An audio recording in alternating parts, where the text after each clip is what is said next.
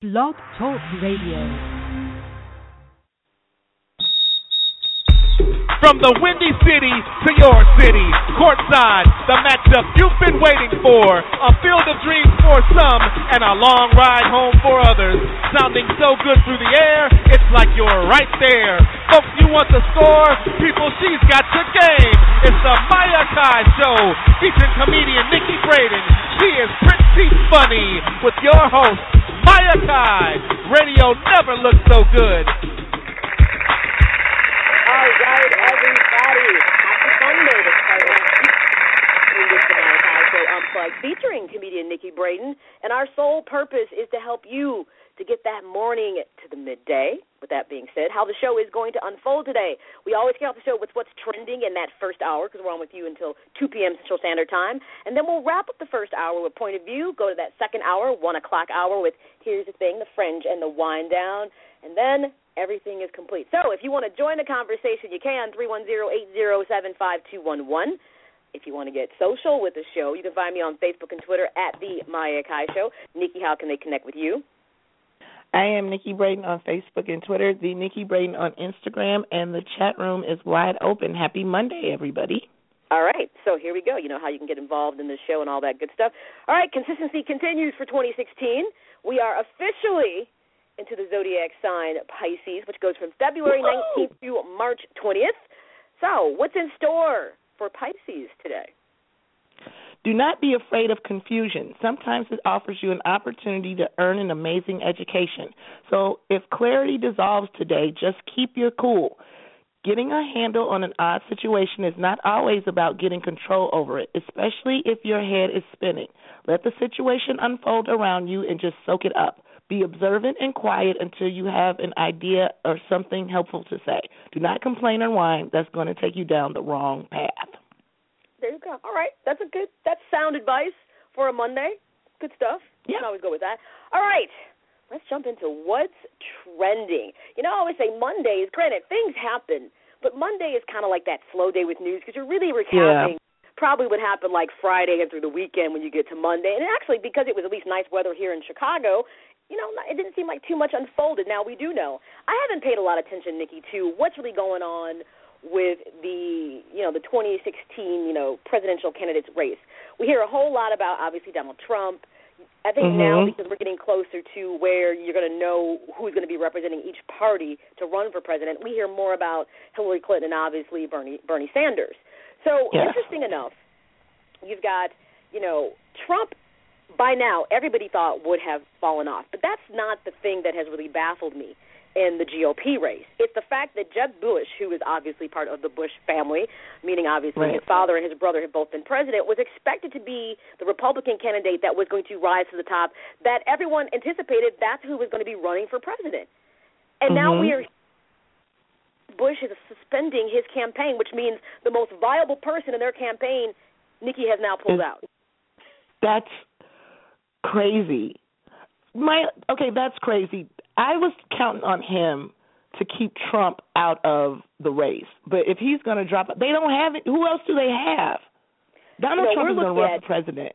Okay. This is getting scary. I honestly thought by now that Trump would have been toppled. I really thought by now with his whole anti-establishment mentality that people would have come to their senses and moved on. First of all, he's a man who knows nothing really about politics. He's a businessman. Correct. And even though I think that's always good to have a balance, many years ago we didn't feel that Ross Perot was appropriate because he was only a businessman. And so how quickly we shifted our gears to people being open to Donald Trump. So I really thought by now he wouldn't be there. So who's still in that cluster for the GOP would be Trump, Cruz, and Rubio. And let me just tell you, of the three people I just named, I would not want any of them to be president. Now, mind you, you've got Cruz and Rubio, you're talking about a Hispanic contingency, but to me, they're not a reflection of what the Latino vote is, from my opinion. From my opinion, they're not. Now, I'm not Latino enough to say that, but I'm looking at them saying, I know you belong to a group that are people that are classified as a minority of people of color, but I don't look at you two and really feel your rhetoric is reflective of anybody who would honestly get into the highest post in this country and have your people's best interest at heart. I just don't look at those two and feel that way. So here it is, in the thick of it all, Jeb Bush suspend his campaign. And if you're part of the GOP, I mean, what are you saying? I mean, I don't know. I didn't anticipate. I know he didn't have good momentum, but I also didn't anticipate that he would pull out of the race. I really didn't, Nikki. Yeah, he just quit. This was shocking and surprising to me, too, especially because he comes from the Bush family. I thought that he would at least see it through. And this is shocking to me that he just pulled out of the race. Wow, what is the GOP going to do? I don't know. And, coming into this race, I mean, Bush, people herald him for what he's done in the state of Florida, for better or worse. They felt that he was good for the state, hence, that next step up would be the presidency, which everyone felt like he was in line for, probably to do something that a family has never done, have 3 people be president of a country, right. Without it being a monarchy. That's almost unheard of. So when I heard that he suspended his campaign, I thought, okay, I thought Donald Trump was going to go away, but here he is, still with crazy momentum, and it made me step back and wonder.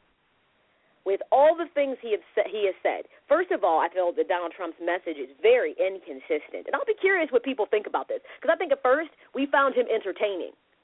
Okay, but now beyond biting at your heels, and he's like in your face when you get Jeb Bush to suspend his candidacy. What's your thoughts on this? 310-807-5211. I mean, do you feel that Donald Trump won't make the cut? But at this point, Nikki, I think we have to seriously consider that he might actually be the Republican nomination. Yes. I don't know that Cruz and Rubio have enough behind them to push him out the way. And that's crazy because Donald Trump has no political experience. He's filed bankruptcy numerous times. Right. And he's also told us that just tells you the state of our country. This is really getting sad. Like, this is the state of our country. Yes. He hasn't really discussed any real policy about what he would do.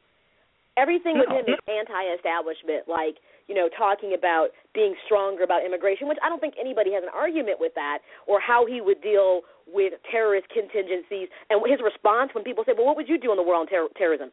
His response is, I can't share that because you don't need to know that until it's time for it to happen. So we have no idea what his policy even looks like. So if you know nothing about a person's policy, how the heck can they still be in the running when we know nothing about him?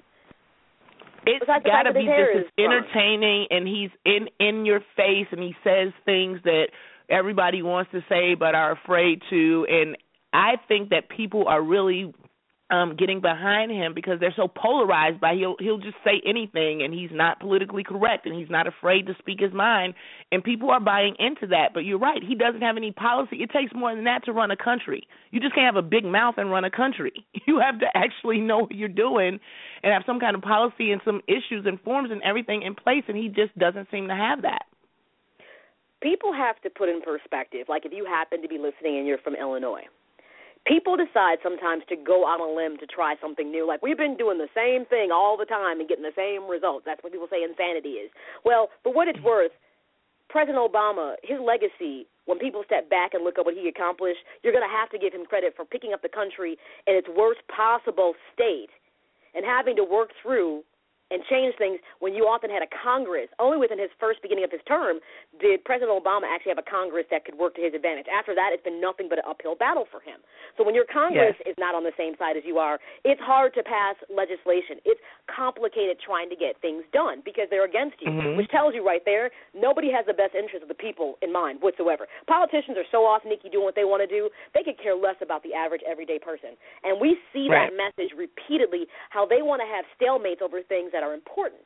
So if you're sitting in the state of Illinois, so Pat Quinn was running for re-election, really had a lackluster kind of overall gubernatorship when he was in Illinois, and here comes Ronner, who's very much like Donald Trump, no political experience, but he's a millionaire and he's a businessman. And somehow this man gets people to get behind him, including the black vote and other people, and he gets into office. And where are we at right now in Illinois? We don't have a budget. Gosh. You have a lot of secondary institutions need money, and he vetoed the MAP grant, which means that money is not flowing to those state universities that need it. So your Westerns, we hear a lot about Chicago State. These schools are in dire straits. Specifically, you're like Chicago States and Governor States and Eastern. Western will probably be able to survive, but they've already cut some of their athletic programming as well as let about 35 of their faculty go. So they're already bracing for the outcome of he's not going to pass this. But other schools don't have the kind of access to grants and, let's say, alumni donorship to float it the same way. So if you look at what a politician, a non-politician has done in the role of governor, he wants to clean up the state, and he's willing to cut everybody off the knees to do it. Now, the question is that a good thing? So if you're looking at Ronner, who has no political base, what do you think Donald Trump would do if he could possibly run this country? Right. I am baffled, and I have people who actually support him, and I'm like, how can you possibly? And they happen to be people of color. And I said, that makes no sense to me. Forget the fact that we know he comes from a family where they were involved in the Klan, all kinds of stuff. I don't understand how you could possibly stand behind that person like that, knowing, and he's made comments very derogatory towards people of color. I was like, even if you're not in that grouping of people of color that, let's say you're wealthy. I understand you're wealthy, but how could you possibly vote for somebody who has the full intention of not doing anything for people who already don't have anything? I'm very baffled at everything that's been unfolding. I don't know what to say. I just didn't think I don't either. Of longevity. He's clearly going to run for the Democrats have got to take this home. There is no way Donald Trump can be our president of the United States and the rest of the world does not die from laughing so hard. I mean, this would absolutely be a circus, and it would just be so embarrassing. There is no way. So the Democrats have got to come away with this. Even if he does get the nomination, he cannot win. He cannot run this country. And I mean this, and I will hold fast on this. If Donald Trump becomes the president of the United States of America, I am petitioning for citizenship to Canada, and I mean that. Canada is like, no, I'm not having it. I'm not staying here. No, because if you think it's bad now, and if you let this man into office, and he happens to have a Republican Congress, oh my gosh, they're in trouble. But what's interesting enough is a lot of Republicans don't care for Donald Trump.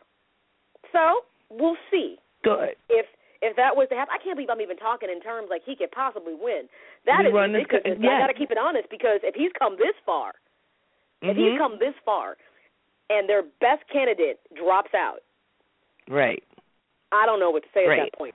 I don't know what do people see in him that I can't see?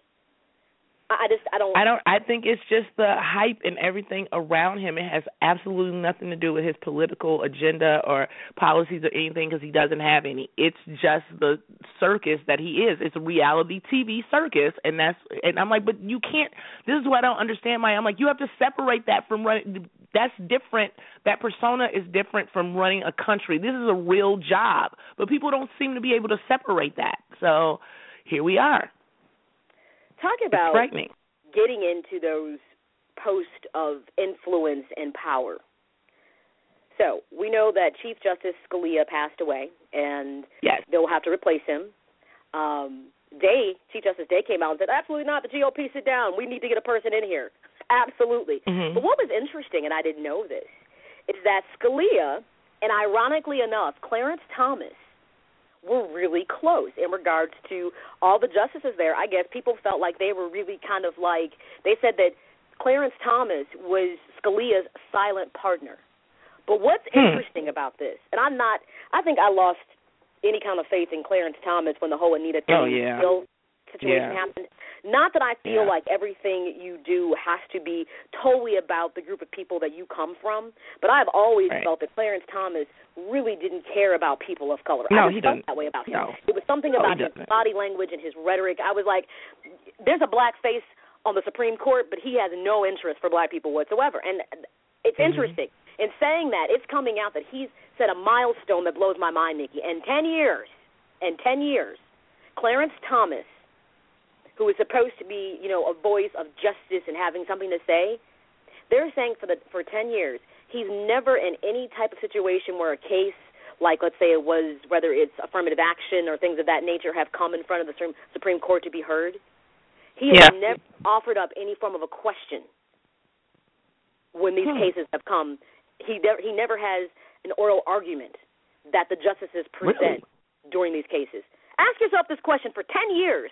How do you sit on the highest court in the land and some of the most pressing issues, at least within our time, everything from immigration to affirmative action to conversations about the LGBT, equal rights. How is it that you've never had a question for oral arguments when these cases come before you, especially with affirmative action? How is that?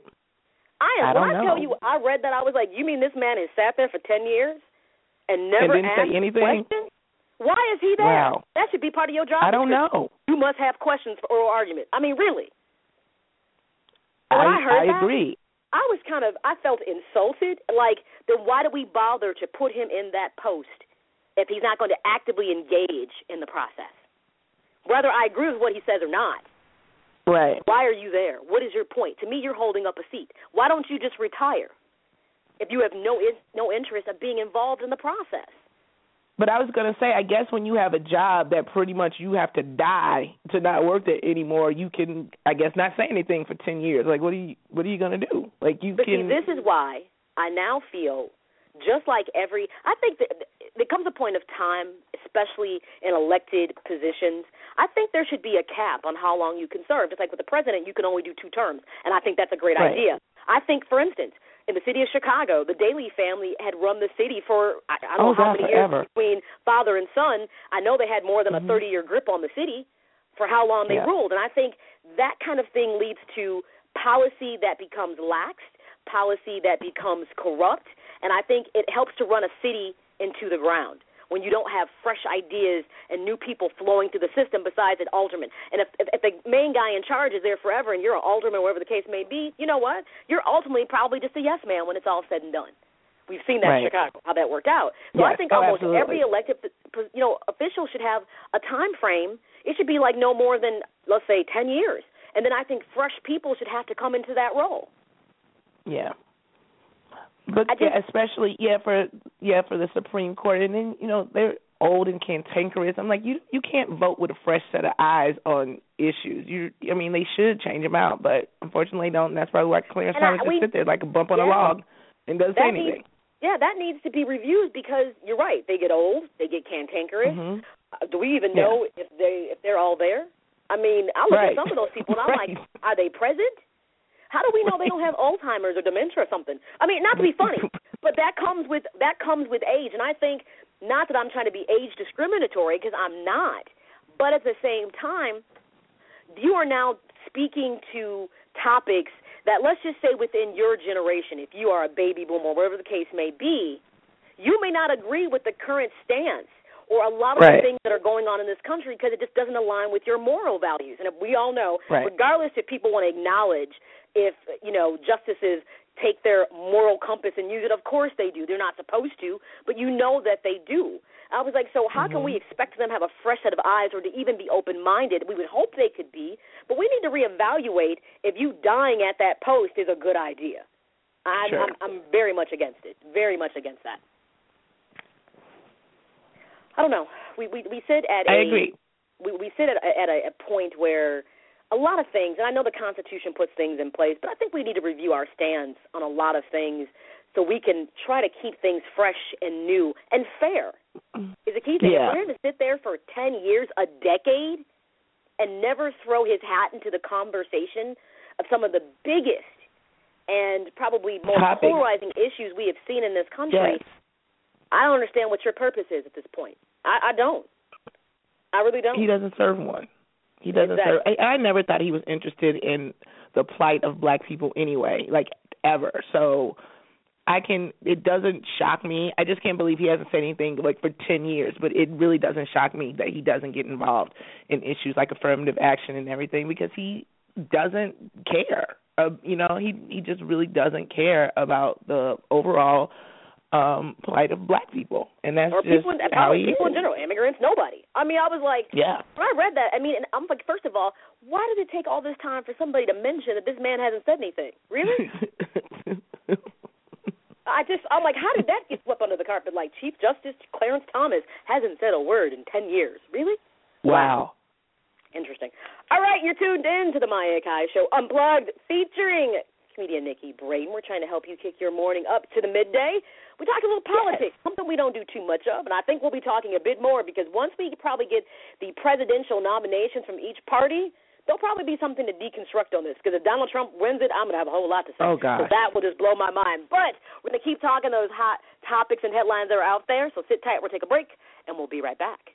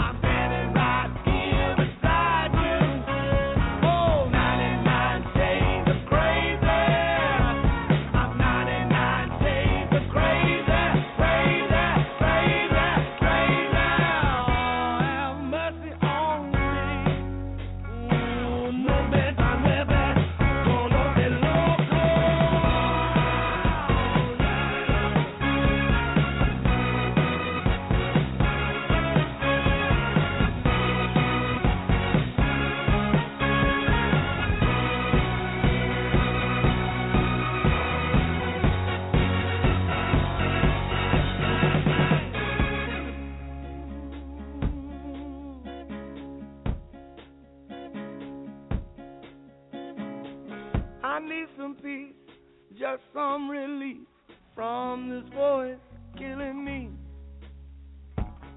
You stare at me and you glare at me. All this pain, it's all the same. It's all the same. You see, is this really happening? Or did I make it all up? I'm bound for Chattahoochee on a turn-up truck. Oh, yeah, you don't have to holler, I hear you. I'm standing right here beside you. Oh, 99 shades of crazy. I'm 99 shades of crazy, crazy, crazy, crazy. I'm crazy. Oh, you crazy, you crazy.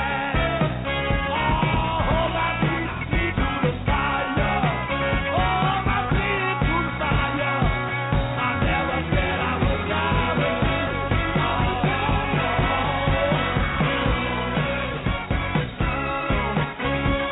I'm 99 shades of crazy. I'm 99 shades of crazy.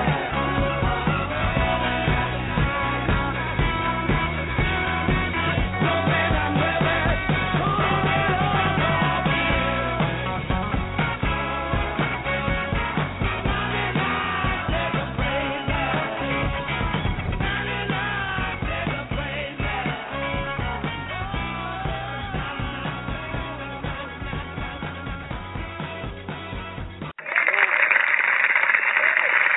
All right, welcome back. Akai, so Unplugged featuring me and Brayden. We're on with you until 2 p.m. And we're in the What's Trending portion of the show where we talk those headlines and hot topics everyone's talking about, mainly from over the weekend, but they may have a local, national, international focus every now and then. All right, so the story for me, Nikki, that was trending everywhere was about initially this man in Kalamazoo who went on a shooting spree. Mm-hmm. Now, according to what we know about him, Jason Dalton, is that he had no criminal history, so pretty much a clean slate, not like you're talking about somebody who, went on a shooting spree but was known to kind of be, running afoul of the law. So part of the story that really captivated everybody was the fact that, according to what we know so far from the Kalamazoo County Sheriff's Department, is that he's a guy who didn't have a background. So then it really turned into, wow, now we've got people, deceased because of his actions. But what's interesting, he's an Uber driver. And I said, Uber already gets under scrutiny, whether it's passengers acting out or people who are either, falsely identifying as Uber drivers, even though what they're doing, people shouldn't get in the car because they didn't get, call for the app and all that stuff. Mm-hmm. So what they're finding about Dalton is that he actually was driving in between the shootings. He shot 5 people in a parking lot at a Cracker Barrel restaurant. Okay. Right before that, he had dropped off an Uber passenger and had driven numerous miles. So what's interesting is one of the passengers thought he was kind of erratic and reported his behavior to the police, only to find out he was involved, obviously, in the shooting. In the shooting, he had no idea that this guy was involved in the shooting spree. And these are just random people. He would just shoot people and then pick up a passenger. He's actually a sanctioned Uber driver. And FYI, Uber prohibits both passengers and drivers for possessing any kind of gun in the vehicle. So just understand, Uber's not saying, hey, it's okay for anybody to carry a gun. They're not. And the thing is, I think it's unfortunate for them that this spotlight is being shown on them, besides the fact that this absolute atrocity that happened in Kalamazoo is, they do background checks. They don't just hire people. Right. They do background checks. And for Uber, unfortunately, he had no background. Just like in Kalamazoo, the Sheriff's Department, they said this man had no previous background. So there was nothing that would have indicated that, they shouldn't have hired him, that, things of that nature. Think about it. But you can never tell or determine when somebody's going to go crazy. Right. Picked up people. You can't. Passengers. You can't determine when somebody's just going to lose it and go crazy. That's the problem. Like, he has a clean background. They did what they were supposed to do, the background check and everything, and for some reason, he just lost it one day and decided to pick up people and shoot people in Kalamazoo, Michigan, just for no reason. So his shooting spree raged between an apartment complex as well as at the Cracker Barrel parking lot. At this point, I don't know that anything is being released in regards to Dalton's motive. We don't know. All we know about him, he was a married father of 2, and of course, according to everybody they've talked to, he showed no signs of violence. Wow. See, this is what I'm talking about. This is just half-cocked. Like, rather, it doesn't matter if he was an Uber driver, drive to bus people. It's the fact that he had the mental constitution to kill people, go pick up his ride, his fare, drop him off, go shoot somebody else, and take another fare. What does that tell you about him? I was like, oh my God, he's crazy. And which means, crazy. He could have turned the weapon on people in the car, and he didn't. Yes, that's why I'm like, what is the motive behind this? I don't know. I thought. I was like, if he was going to go on a spree, you could pick up. You're right. He could have killed the passengers that he was picking up. It seemed like no, he would take people to their destination and then just shoot people. That's weird. This is just a crazy story. I mean, and people were talking about, like, he was an insurance adjuster. He had a history of, like, doing, body work, taught classes. Everybody who's speaking about this man only has positive things to say. And they said, at this point, his wife and children are unhurt. So it wasn't like if there was a vendetta involved, I mean, we just don't know why, he shot outside the apartment building. We don't know that. We don't know his motive at this point. This is just odd. It makes you not want to leave your house. See, and I'm like, but I'm still baffled by his behavior, because in between killing people, he drove people around, and that's what I don't understand. I have a problem with that. You know, and of course, once somebody commits a crime, isn't this interesting? Then always they look crazy. Prior to that, he probably didn't look crazy to me. I'm looking at his photo right now, the image that was provided by the Kalamazoo County Sheriff's Department. Of course, now, in his eyes, he looks angry to me. Yeah. He looks angry in his eyes. Not like he has a haircut. So he's not like this unkept person.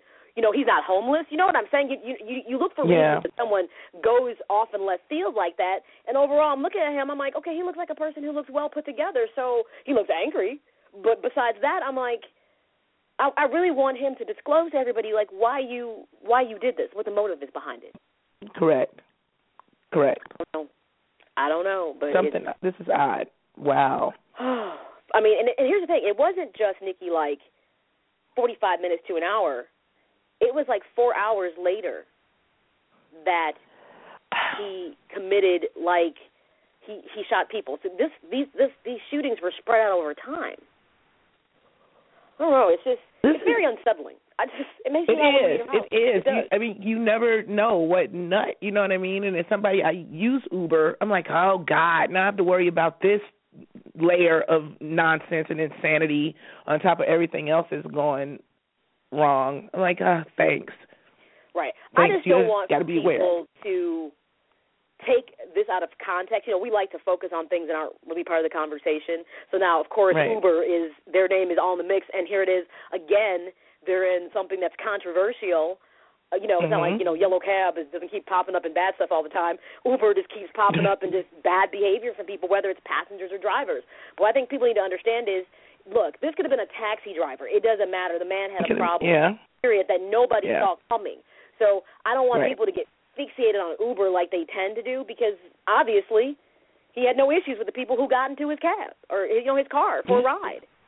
But, people are going to start focusing on it's an Uber issue. It's something about Uber. Uber, could do a better job screening, and I say they can't because they did screen, and his background check came back clean. You just don't know anymore. Yeah, people just have it out for Uber. I think all of folks over at Lyft, they just get really mad, and they really stoke the fires on this. Anytime Uber is something, it just blows out of proportion. So I think they still continue to do well, though. Like, even when things like this happen, they still continue to do well and thrive. So maybe it won't affect them as much. It probably won't. I mean, like I said, it could have been the same with a taxi driver, a private car service. But what's interesting when you hear about stuff like this? So we hear so much about, in Chicago, the gun violence. And actually, from what I've heard this weekend, it doesn't seem like it went the direction that I thought it would go. With it being warm weather here, I was, concerned that we may have even more of an escalation of violence. We're talking about within the second month of the year almost being complete, that there's been over 100 deaths and over, 300-plus shootings. And that's a lot. It's already surpassed the numbers that were for 2015. But there was this great article that was on Huffington Post that put something in perspective, that gun violence, and it didn't even mention Chicago per se, it's like gun violence is seriously an issue. It's like, you've got the mass shooting now, which is in Kalamazoo, where 6 people, were killed, and numerous people, 2 people were seriously injured. And interesting enough, that's the 42nd mass shooting in 2016. And I was like, isn't that, and I was like, okay. They said from a nationwide standpoint, they said that gun violence already, listen to these numbers, and to me this is staggering. There's more than 1,700 gun deaths already and more than 3,300 injuries 2 months into the year with gun violence. Unbelievable.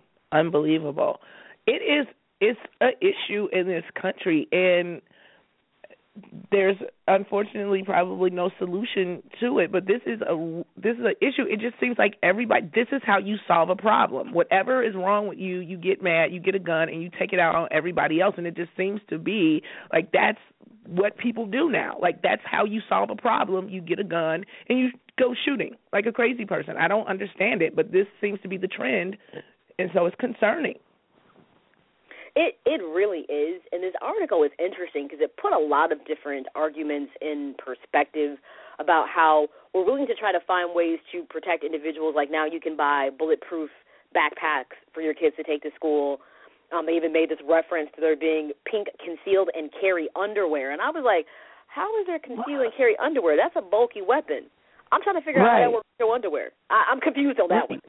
I was just like, unless you don't get shot in the butt. because I was like, right.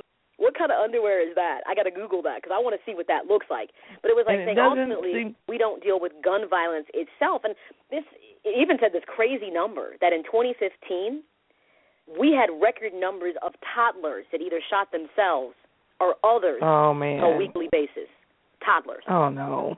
And I was like, but see, to me, that's that conversation. If a toddler gets a gun, that means there's an irresponsible adult leaving a gun around for a toddler to have access to. And I believe when those kind of situations happen, I think those people need to be prosecuted to the full extent of the law. I'm serious, because you have to take a certain level. See, things like that, I believe, we can have an impact on. You have to make gun owners more responsible, and not all of them are irresponsible by any means. But when people leave guns out that kids can have access to, and then the kid takes a gun and commits a shooting or whatever, I feel ultimately we should hold the adult responsible for making that weapon accessible to the child. Seriously. Yes. Because you should have a gun safe or other places that guns are supposed to be when they're not in your possession. You're responsible for that weapon 24/7. We can deal, we can control those types of issues. But when we talk about mass shootings, those are normally adults that have access to weapons legally or illegally. That's the part that's hard to fix because Mr. Dalton out of Kalamazoo, everything we're hearing, he seemed like an upstanding citizen, a nice guy. Right. How do you fix that? Because it's not about the gun. It's about the person behind the gun. And I don't know, Nikki, if that's not fixable. It's not, because you can't determine when somebody's going to go nuts or not. You don't know that. Like it seems like something just clicked, and then he just went ham, just like no reason, no warning signs, nothing. So you can never determine when somebody's at their tipping point and what they're going to do with erratic behavior. That's just not something you can police. So that's why we have issues. It is, and I know people are really calling for stauncher, gun laws, but this is why I'm not I'm not pro-gun or anti-gun. I personally don't want a gun for myself. I don't feel comfortable with it. But if somebody else feels responsible and comfortable and they're perfectly trained, well, technically it's your constitutional right. You have a right to have it. I just want you to be responsible with it. So I'm not anti or pro because I figured you got people armed that aren't supposed to have them, so why should good citizens not have the ability to protect themselves? So that's why I'm not going to have an issue with it. But at the same time, I don't we talked about what they do in Japan, how they do random checks and things like that. I don't know. Our population is so large, Nikki, I don't know how we can honestly put together true gun legislation that will make sense. I just don't know. I don't see what the answer is. I don't know. It's and my thing is, I feel like you start policing the people who are probably going to be the more responsible individuals with the guns. And that's why I think I don't know how we find a justifiable means to deal with this. I just don't understand. Yeah, it's tough. It's a toughie for sure. It's tough, and I'd like to know his motives. I want to know why he decided he wasn't mad at his family because they're alive. So I hope he's willing to share what made him decide that he just lost it. I don't know. It's interesting.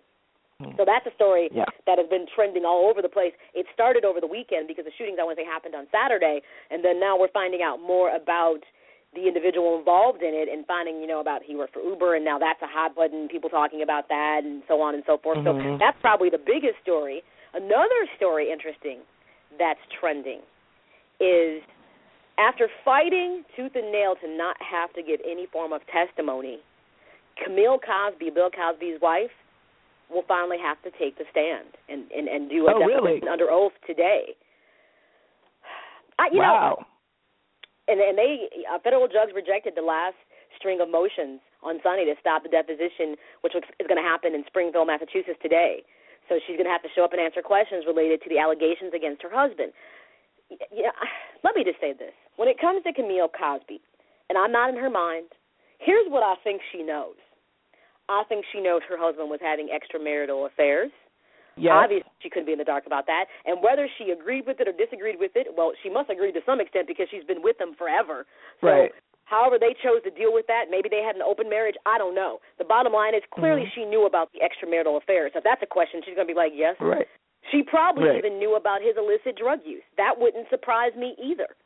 For all we know, they might have used together at some point, especially back in that era. You know what I'm saying? So, she might have been aware of that too. But do I think that she probably knew that her husband was allegedly sexually assaulting people? How does she have knowledge of that when Nikki, most of those situations didn't even happen in the city where they lived? It's often either he was on the road or doing something different. So how could she have been privy to that? Do people think that Bill Cosby came home and said, Camille, I drugged this woman and took advantage of Correct. her. Is that the conversation they Correct. think happened in their household? So I'm kind of curious. To me, I feel like this is an attempt to keep shaming. You know what I mean? Because she's been silent and hasn't said anything. So I just don't know, what do you get from Camille Cosby? Nothing except just probably the truth. The way you said, she was aware of his affairs, and she was aware that he used drugs, and to her knowledge, that's the extent of it. She doesn't know anything else, so it's nothing else to get from her. Of course, she's not going to get on the stand and condemn her husband. She's not going to get on the stand and condemn her husband. There's no way she's going to do that. She stood by him this long, and when the other first case that came out, what was that, like in 2007 or something? Obviously, she knows about the allegations. They've had this conversation. So what discovery they feel is going to come from her doing a deposition, I don't know. Unless somebody has got clear-cut evidence that she knew. Besides, and Beverly Johnson, I guess, was somebody who always had to say that she was trying to approach Camille about this. But if I remember correctly, I think that case has been thrown out. So she was the one person who mentioned about that. But other than that, and even Richard Pryor's, his ex-wife, kind of alluded to maybe she had a lot of nerve. Knew something about she it, had a lot of nerve. Yeah, she had a lot of nerve too. She felt dirty about her life, and she hated the fact that Camille came across, as she said, she felt she was very condescending and made her feel okay. So you were doing menage a trois with Richard Pryor and drugs. Why are you mad at Camille about your behavior? That's why I said she has a lot of nerve, because Richard Pryor was no saint at all. I'm curious. Because if the line of questioning is only, did you know about his extramarital affairs? Yes. Did you know he sexually assaulted anybody? No. Did you know about his drug use? Yes. What's the next question? I'm just curious. I hear 3 questions coming out, and I hear yes and no answers. So I'm just trying to figure out and trying to have her do a deposition what discovery is. I'm sure we'll hear more about this unfolding as, after today, because it's happening today. So I'm sure by mid or end of week, we'll hear what the discovery is supposed to be on this. But I don't see it. But it's nothing groundbreaking. There's not going to be anything groundbreaking, so I don't understand the point of this, but we'll see. We will see. All right. That wraps up what's trending, those headlines and hot topics everyone is talking about. We're going to go ahead and switch over to a new segment after the break, Point of View. Lots of conversations about equal rights for transgenders, because you imagine the argument goes to the restroom with 6-year-olds. How do you take a stand on this? Where do you draw the line in the sand? We'll talk about that after this break, everybody. It's the My Akai Show Unplugged, featuring comedian Nikki Brayden. We'll be right back.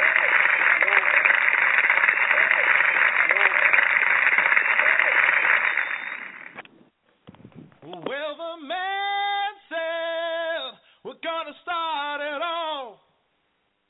We're going to start it all. We're going to start it all. And then he said, we're going to start it all. We're going to start it all. We're going to start it all. I tell you what we're going to do. I tell you what we're going to do. We're going to start it all. We're going to start it all. We're going to start it all. We're going to start it all.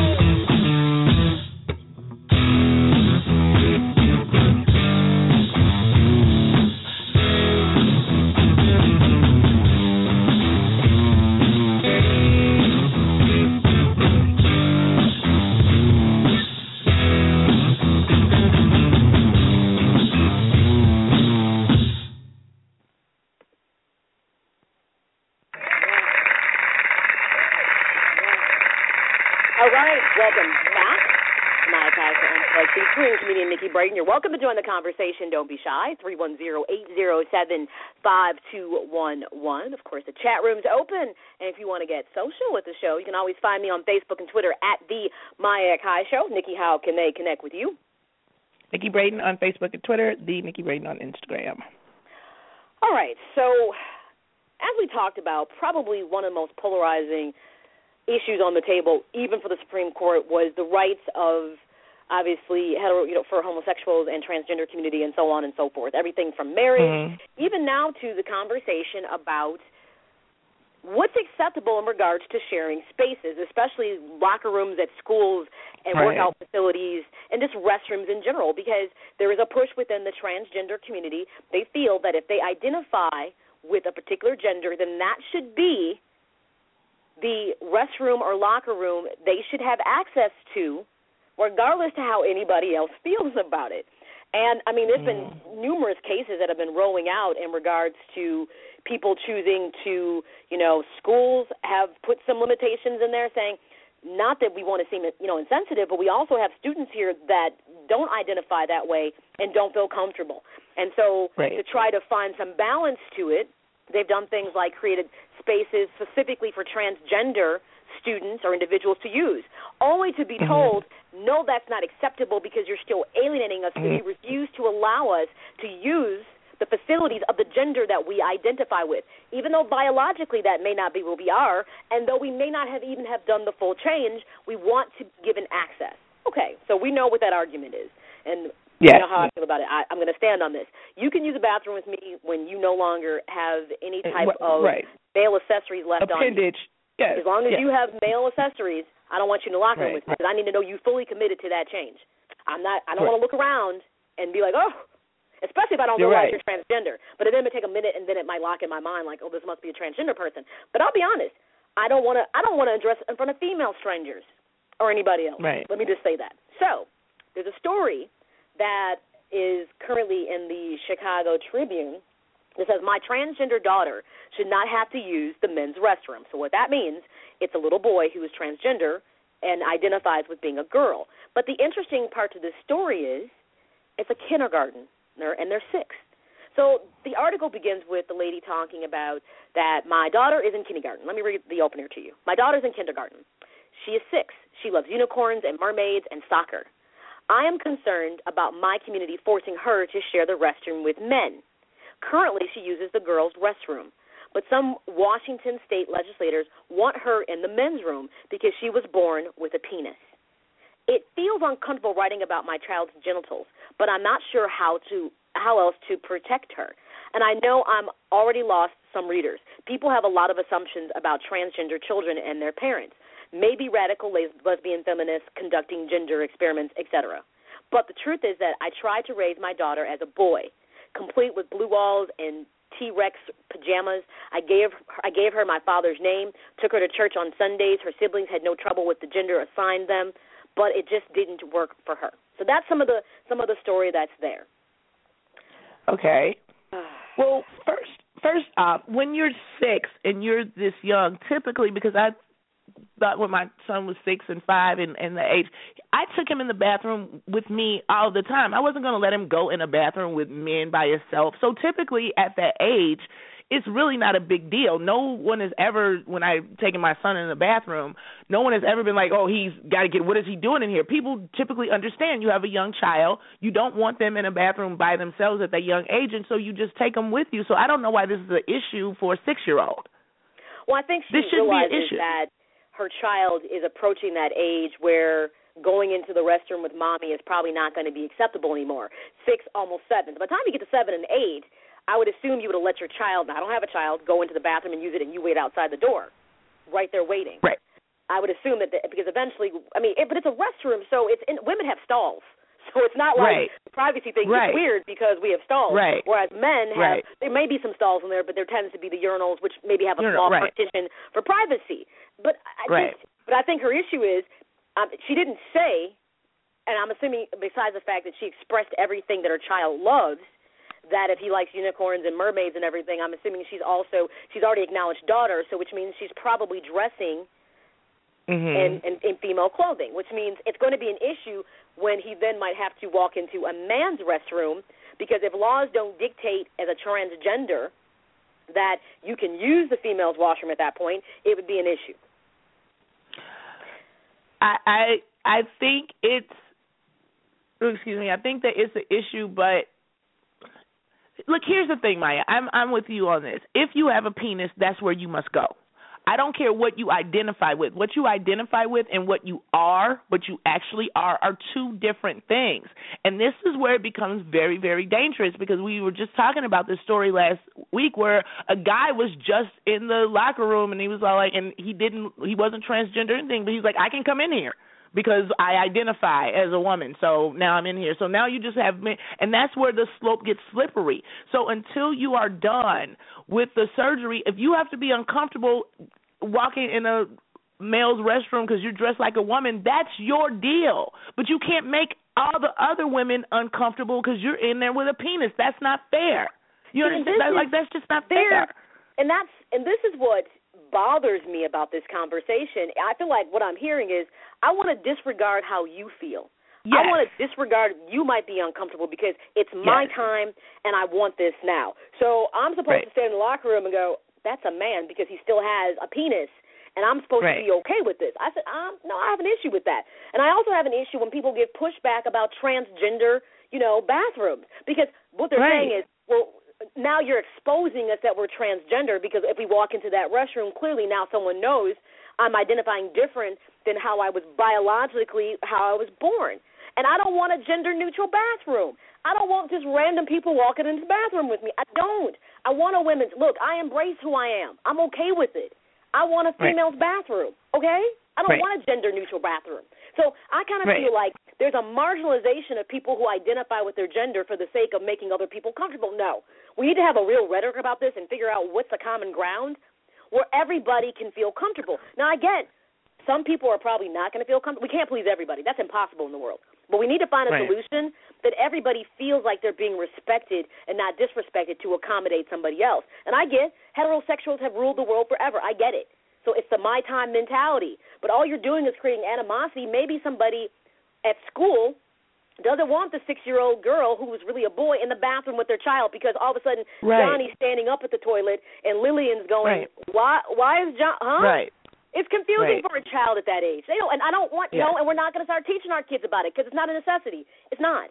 That's not what they're supposed to be learning at that point in time. I'm sorry. We got plenty of time. I completely agree. Stuff like that. Yes, I completely agree with you. This is the gender-neutral bathroom is the solution, but this is what makes me so angry. It's like we get it, but this is a place that you can go, and that's kind of like would make everybody happy, and it doesn't specifically say that you're being singled out because I could use that bathroom if I wanted to. If I went and the women's bathroom had too many people and then the gender or unisex bathroom was open, I could go in there. That doesn't mean I'm transgender, so nobody would look at me and be like, oh, what are you? I'm like, I'm just a lady just using this bathroom, so anybody can use it, so you're not being singled out. You hit the nail on the head.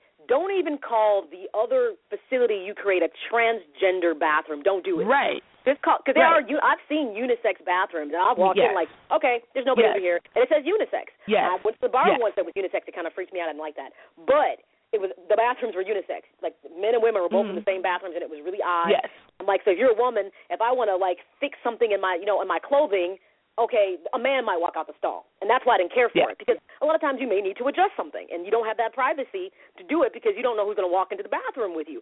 So opposed to saying transgender, just say unisex, which means whoever walks in there, nobody feels like you're going to know that I'm transgender if I walk in here, because you could do it, I could do it, a man could do it, and it's nonetheless nobody cares. But I've been in one of those unisex bathrooms too, where men were walking out, and I came out, and then Akai Pfeiffer came out, so I was okay with that. I was like, oh, I am okay with what's happening in this bathroom. If it wasn't Akai Pfeiffer walking out, you were going to be like, no. I'm like, I am okay with this. The reason the whole transgender, and look, I say this all the time, people have a right to live their life the way that makes them happy. And I'm good with that. If that's the fulfilling part of your life, if you don't feel like you were given the correct gender at birth, that is not for me to judge. I'm all about right. go out and live. I'm not going to bash you for it. I would not even be somewhere else and let somebody bash you. I'd be like, hey, you need to kind of stand down on that. I would still defend you because I don't believe in people being rude or disrespectful because you're different. But at the same time, I would like a courtesy of if I don't want to stand in a bathroom with a man who is transgender and now identifies as a woman, but you still have parts, it's making me uncomfortable. And that doesn't matter if you tell me, but I identify, no, but you still have a penis. And I'm not comfortable with this. So I'm supporting you, but at the same time, let's have a little bit of empathy towards the other side, and let's just find some common ground because this push is only going to push other people further away, especially when it comes to their kids. Like high school girls do not want to be in the bathroom with a transgender girl. With boys. Because that's the most awkward time of your life. And here it is. If you feel like, oh, my gosh, no, it's not good. You're insecure.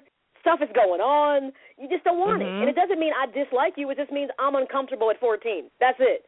Right. I'm still finding my way. I would be angry. I would be angry if I had a 14-year-old daughter and it was a guy, and I'm like, that's still a guy. I don't care what he identifies with. That is still a guy with a penis, and no girl, you're right, wants to let some guy see her body like that. You barely want to change in front of your friends, let alone now some boy. No, like, you don't want to do that. I would be livid. I would be absolutely livid. We have to find some way to find balance to this, because I do believe acceptance is important, but to me, when you try to strong-arm your agenda, that's not going to make people take it. It's going to be like, nope, nope, and no. So we have to find some way to make this work. I don't know what it is. I do think right now creating unisex bathrooms is a good start. And I do believe, here's what I think people fail to understand. It's just, it was no different than when integration happened. It took a minute for white people to get used to seeing a black person sitting next to them. Seriously. And some of them would get up and move to another part of the restaurant or on the bus because they just didn't like the idea that a black person now had the same rights.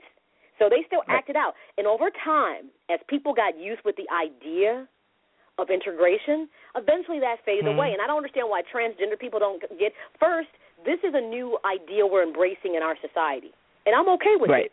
Let's work our way into it. Let people get used to it, warm up to it, and get to know somebody and go, okay, that wasn't, okay, all right, my insecurity, I can kind of let it go. Because part of it is your own prejudice and your insecurity. It is. I own it. As part of my prejudice and my insecurity. I'm going to own it and say it and be honest about it. Let's just, once we start learning more about this big change, trust me, Caitlyn Jenner doesn't become the point that makes everybody understand this emotion. No, it doesn't. This is a growing point in our society, and opposed to trying to force feed it, how about we learn to live it together? Is that so hard? Well, no, it's not hard, but typically LBGT community, if I can say this, they get what they want when they want it. They stomp, they pout, and they get what they want when they want it. And this is just an example of that. So it's like you can't tell us no, because then everybody's a bigot, and then everybody's prejudiced, and then you make everybody feel bad, and then this thing. And so usually whatever they want, they get. They don't play around. They are the only group that when they have something to stand up, and nobody dares to go against them. Nobody really dares to challenge it ever. It's just kind of like, okay, let it go. So this is a point of contention because people are pushing back like, okay, now you're taking this too far with the bathroom thing. We have to figure something out. We pretty much give you get married and everybody's fine with that. That's great. You don't infringe on anybody else when you marry somebody of another sex. That is nobody else's business. You're now infringing on my right now. And now that's where the pushback is coming from, and they usually don't get it. They don't get it. Just because you have a powerful platform and you can pretty much get what you want, the way you do it is what will alienate people and make people say, you know something, I understand it's all about you, and right now you can have what you want, and you probably feel it's been your time forever, but if you want to foster a healthy relationship, this is not how you do it. But we live in a society where everything is me, me, me. It's entitlement. Everything can't be about. And if you want to do things right, then my example I gave about when integration happened, people just didn't embrace that. They would run the opposite way if they saw black people walking into a bathroom or a restaurant. They'd get up and they'd leave. Or they would do things to the black patrons to make them want to leave and not feel welcomed, because it was the growing pains of a new situation, a new social dynamic. And this is a new social dynamic. So I'm like, opposed to us making it more uncomfortable, let's find ways to make it comfortable. But yet it seems like nobody wants to do it. It's now and it's my way, and that's sad that we've gotten to a point that we don't even want to have a good understanding. Instead, we want to force-feed the agenda like, not only are we going to make this bathroom okay, we're also going to teach our kids about it. Okay, now you're going, what is gender identity have to do with the education of my child? That's a social conversation. I didn't send my kids to be educated about that. I'll take care of that, not you. So we're crossing a lot of lines to me. I mean, I wish that the influence that the LBGT had, I wish black people had that power base because, boy, we could get stuff done. If people believed in our cause the way that people believe in that cause, be in a whole different role. But it is what it is. It is what it is. All right. It is not that. It is not that, and it's all a matter of perspective, just something to kind of chew on about finding some common ground and letting this new experience in our society unfold in a way that everybody can warm up to it. It's change, and change is hard, but forcing it, Nikki, isn't the answer. All right. The first hour, in the books, over. We're going to take a quick break and come back and talk about the friends, some of those conversations out there that people are talking about. Let me put this one out there. D. Ray McKesson apparently, I think, has lost his focus, or either that or Donald Trump is making people believe that anybody can be a politician. Because, as you know, D. Ray McKesson is putting his hat in the mayoral race in Baltimore. And my question is, what makes you qualified to be mayor of a city that clearly is in turmoil? We'll talk about that after the break, everybody. Okay, it's my Akai, so Unplugged, featuring comedian Nikki Brayden. We'll be right back.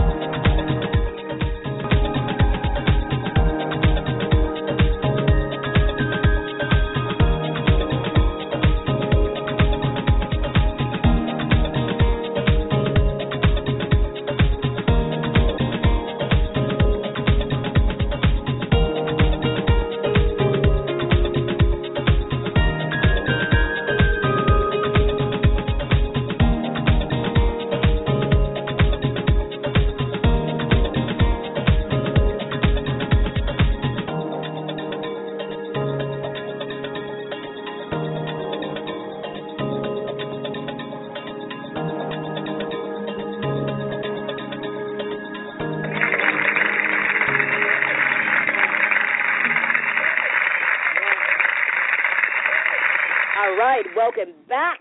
We're into the second hour of the My Akai Show Unplugged, featuring comedian Nikki Brayden. Don't be shy. Join the conversation. We're in the fringe segment of the show. We talk about some stories that are trending, maybe just not in your timeline, but we think they're worthy to talk about.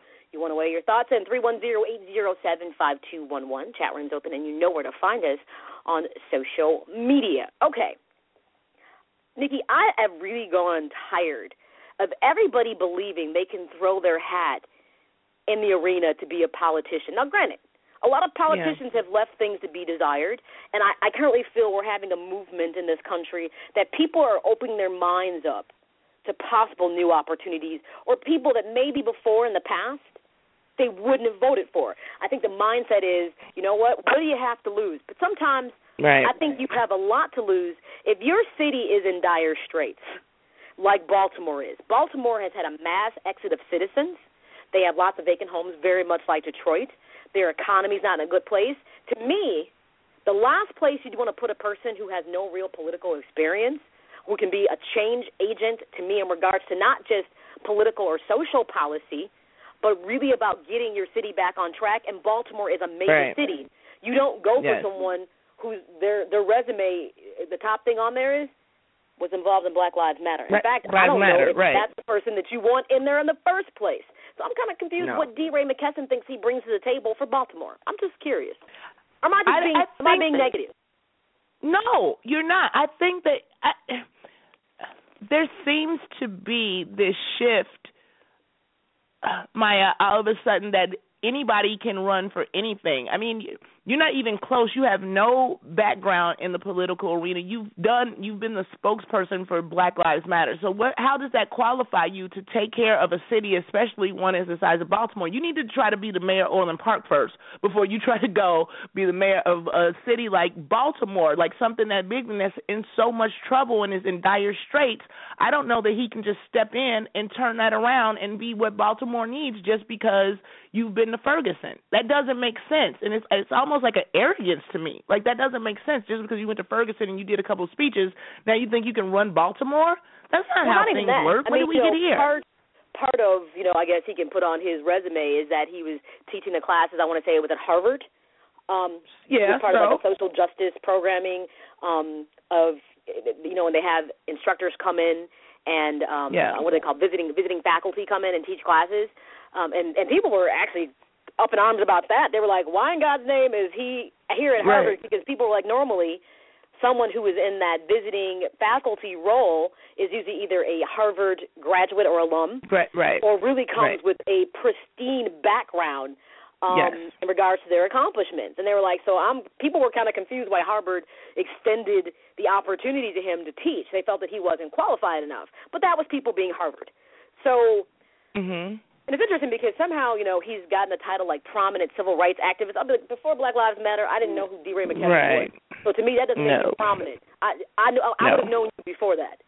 So one of his first, I guess you could say, tests to see how he's going to fare in this mayoral campaign is that he'll have his first appearance on Tuesday in a mayoral race in front of a room full of people to kind of put out questions.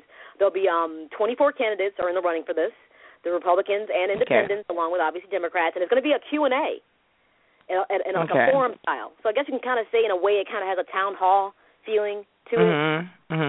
So and it's interesting because he's young. I want to say McKesson's only 30. So once again, I feel like this is the old woman to me coming out. You are not seasoned. You are not gristled to be running a city like Baltimore. Like, what is the experience under your belt?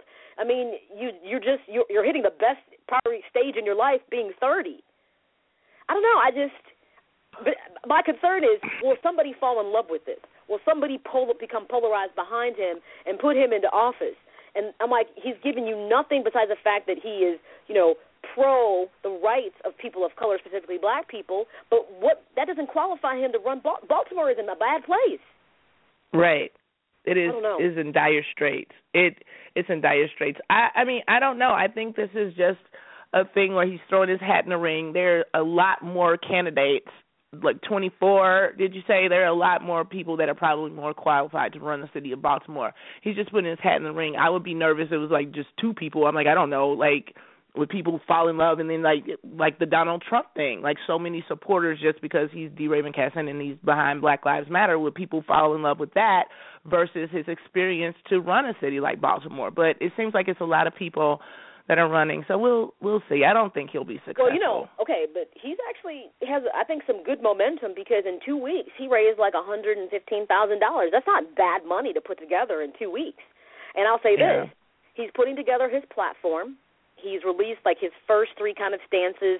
He's dealing with everything ranging from homelessness to poverty to work. So those are his 3 areas he's already addressed what his plan is to move forward. He's going to roll out roughly about 5 more key areas that he feels need to be addressed in the city. I believe that he has the platform and the voice to really kind of enamor people because he is an activist and he is well-spoken. That's why I was like, okay, he can roll out this 10-point plan, so to speak, but does he, one, have the influence and the connections to make any of those things happen? I don't know. I don't think so. Maybe I'm just being negative. Some people be like, just go with it. I don't know. I'm looking at when you just go with it, bad stuff happens. Yeah.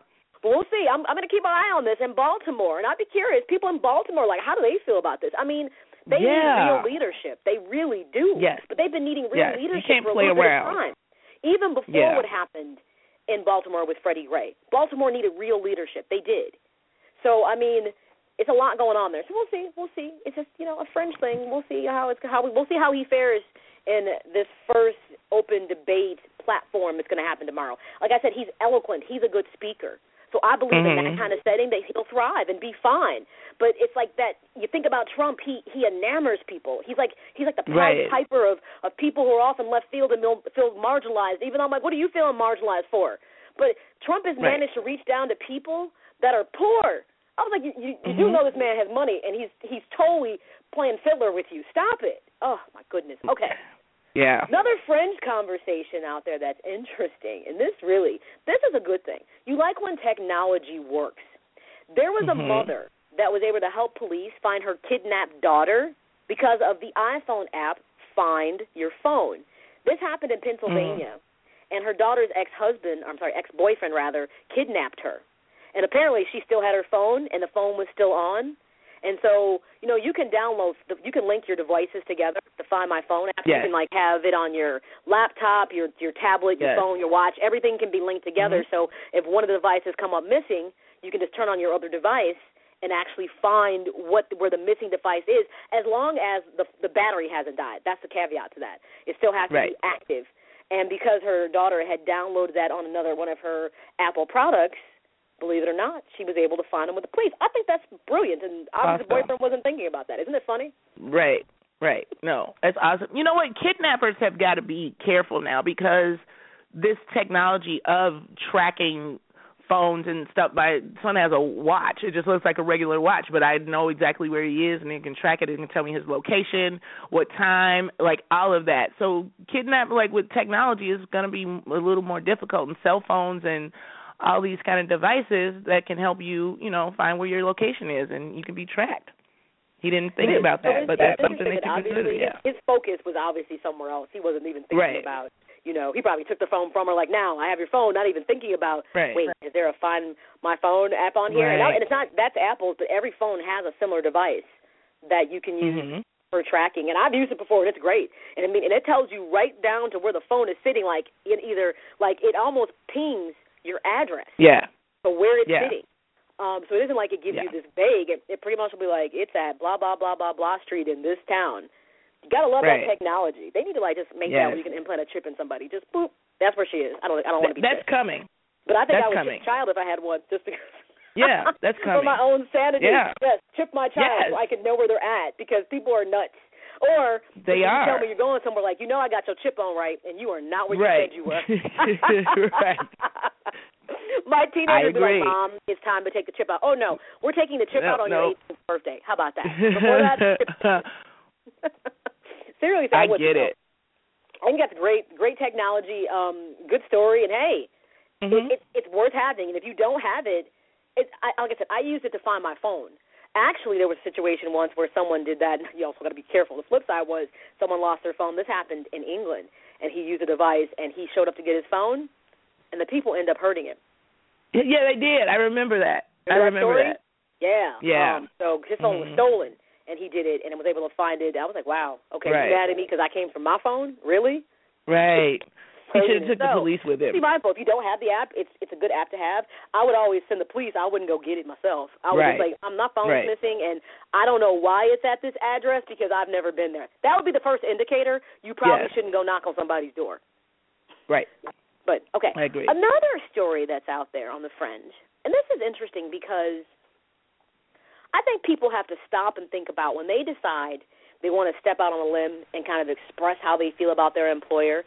Every employer is not necessarily open-minded or really caring about your plight.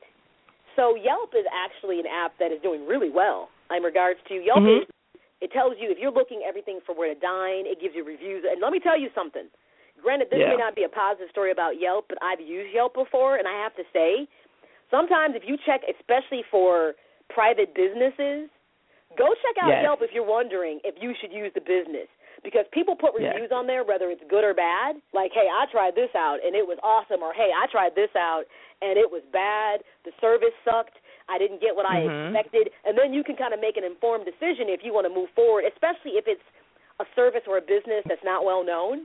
So Yelp right. is actually, I think, a great tool. It's a couple times I wish I had read in advance before I went and invested yes. $5 in something yes. and got mad when the service yes. was not what I expected.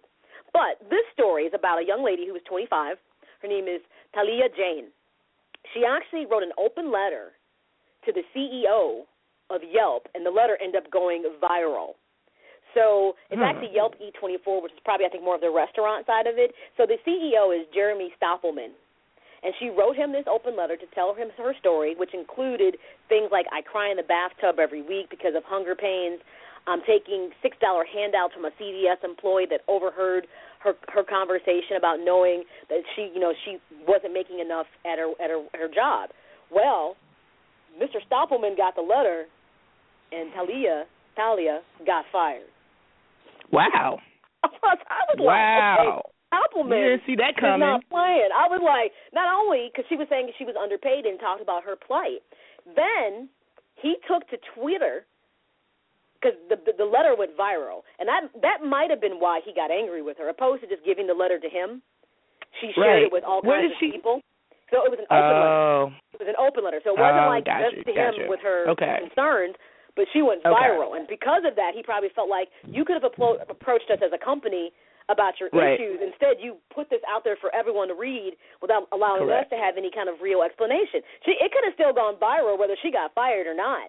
So he went to Twitter and to acknowledge her points that she lives in San Francisco. So he talked about the cost of living there is far too high, and that he has been focused on this issue, speaking out frequently about the need to lower the cost of housing.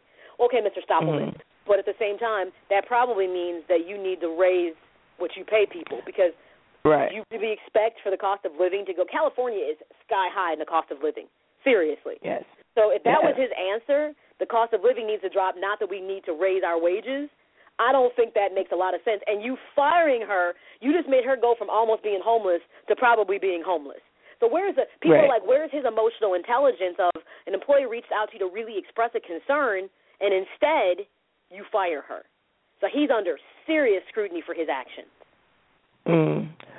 I mean, unfortunately, he can do whatever he wants. This really didn't work out, but it's kind of like when you do that, it is kind of like bashing Yelp in a way, even though she had a serious issue, but it kind of like shines a light on them, like they don't pay certain people in certain. My sister works for Yelp and she's fine, but I guess you have to do different things. I don't know what this young lady was actually doing there, but you can't put the company on blast like that and expect to keep your job. That should have been privately handled and give the letter directly to him and then handle it that way. But you don't go to social media and then expect to keep your job.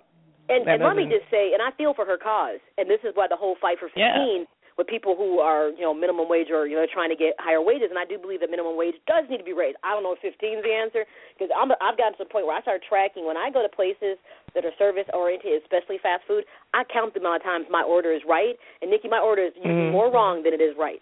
So I'm like, you want to fight for 15? How about you get my order right? But that's me begrudging because I get mad, seriously, because I specifically said no ice. And they hand me the cup, and I just look at them every single time. Like, okay, whatever. Yeah. But that's another story.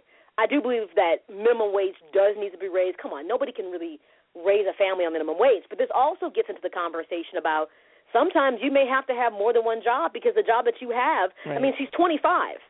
So if Yelp is not meeting your needs, you might either need to go to school, get additional training to get a different job, or you might need to have a secondary job to be able to survive.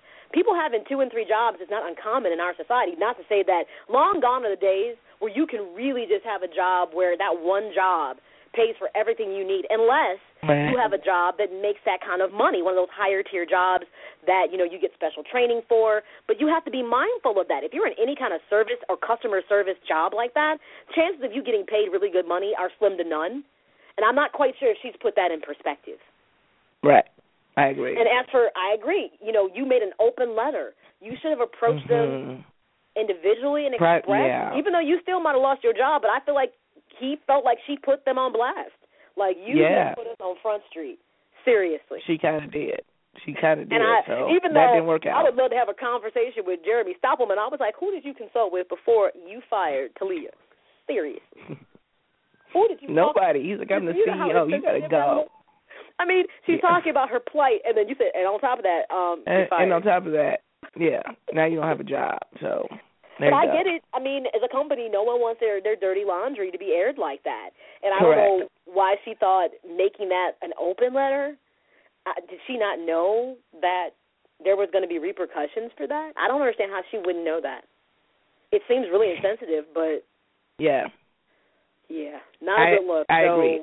No, that backfired. That didn't work well. Oh well. Let this be a lesson. Let this be a lesson. You can't blast your company and expect to keep your job. So just know. No, just know, not at all. You're fired. And I will say this, Mr. Stoppelman, stop saying that the cost of living needs to drop because it's not. You do need to give fair wages. Seriously. Right. You can't change housing, but you can truly change if you're paying your employees at least a decent wage. It doesn't mean that they have to live off that, but give them a decent wage. Be fair. Just do that. Yeah. The cost of living is not changing in California. It's ridiculous. And sometimes maybe you need to evaluate. Maybe I don't need to live here because I'm serious. Yeah. I mean, it's just the reality. You got to put all your ducks in a row and look at what's going on because California is no joke. It is not for the faint of heart. It is nothing to sneeze at. Yes, it is. A closet in California probably costs $1,500 just to stand in it. Yeah. No, seriously. It's crazy. It is crazy. Yes. It's super crazy. So sometimes, you might need to evaluate where you live in and if it makes sense. I mean, I know it's not fair. It's not. But the hustle is real, folks. The hustle is real. Yeah. So 25, you just got your first real-life lesson about employers and about your future. Yes. Like maybe you need to reevaluate where you're at and where you want to go. I feel sorry for her, and hopefully she'll land on her feet. I hope she lands on her feet. She will. She'll be fine. She's 25. She'll be fine. You got plenty of time to write that ship, Talia. Plenty of time. Yep. All right. That's the Fringe. Some headlines and hot topics are trending in different places, not your timeline. We figured we'd just go ahead and share it. We're going to go ahead and move to our next segment, Say What? Okay. What?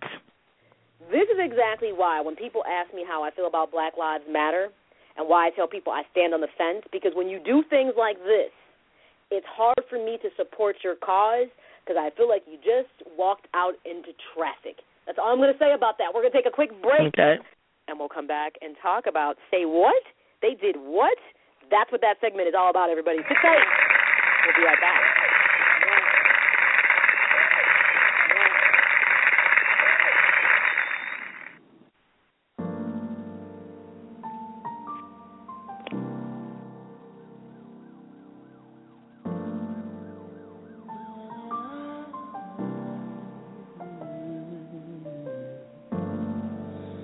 Empty out the cash,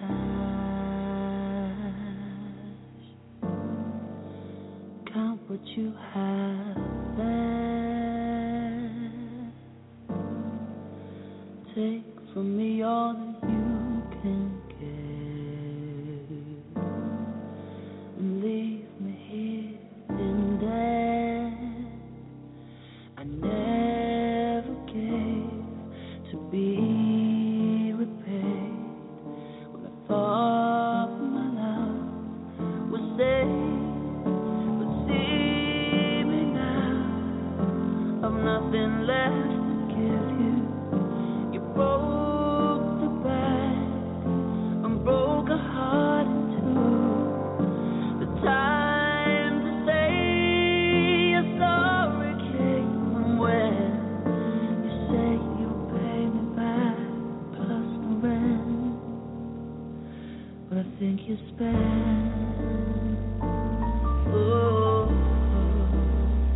I think you're spent,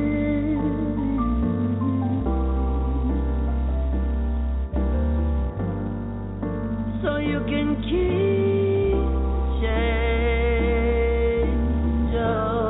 although my pockets are empty. You should know, it's not the money that I pay, cause that's not what I pay with. Spoken rules you'll never read. In love there's no stability. We spend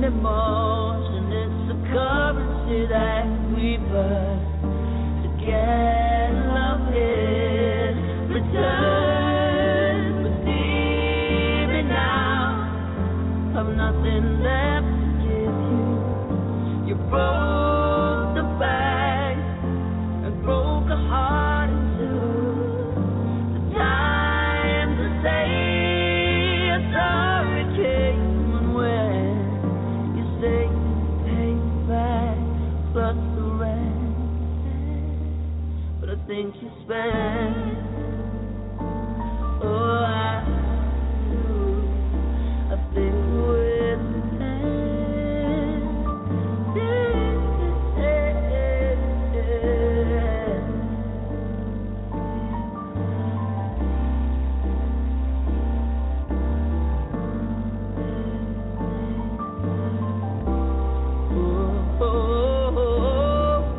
the sharing store, the films we saw, I gave all but no more. Investment made, but no remains, not a single penny saved. Oh, not a single penny saved. Oh, not a single penny.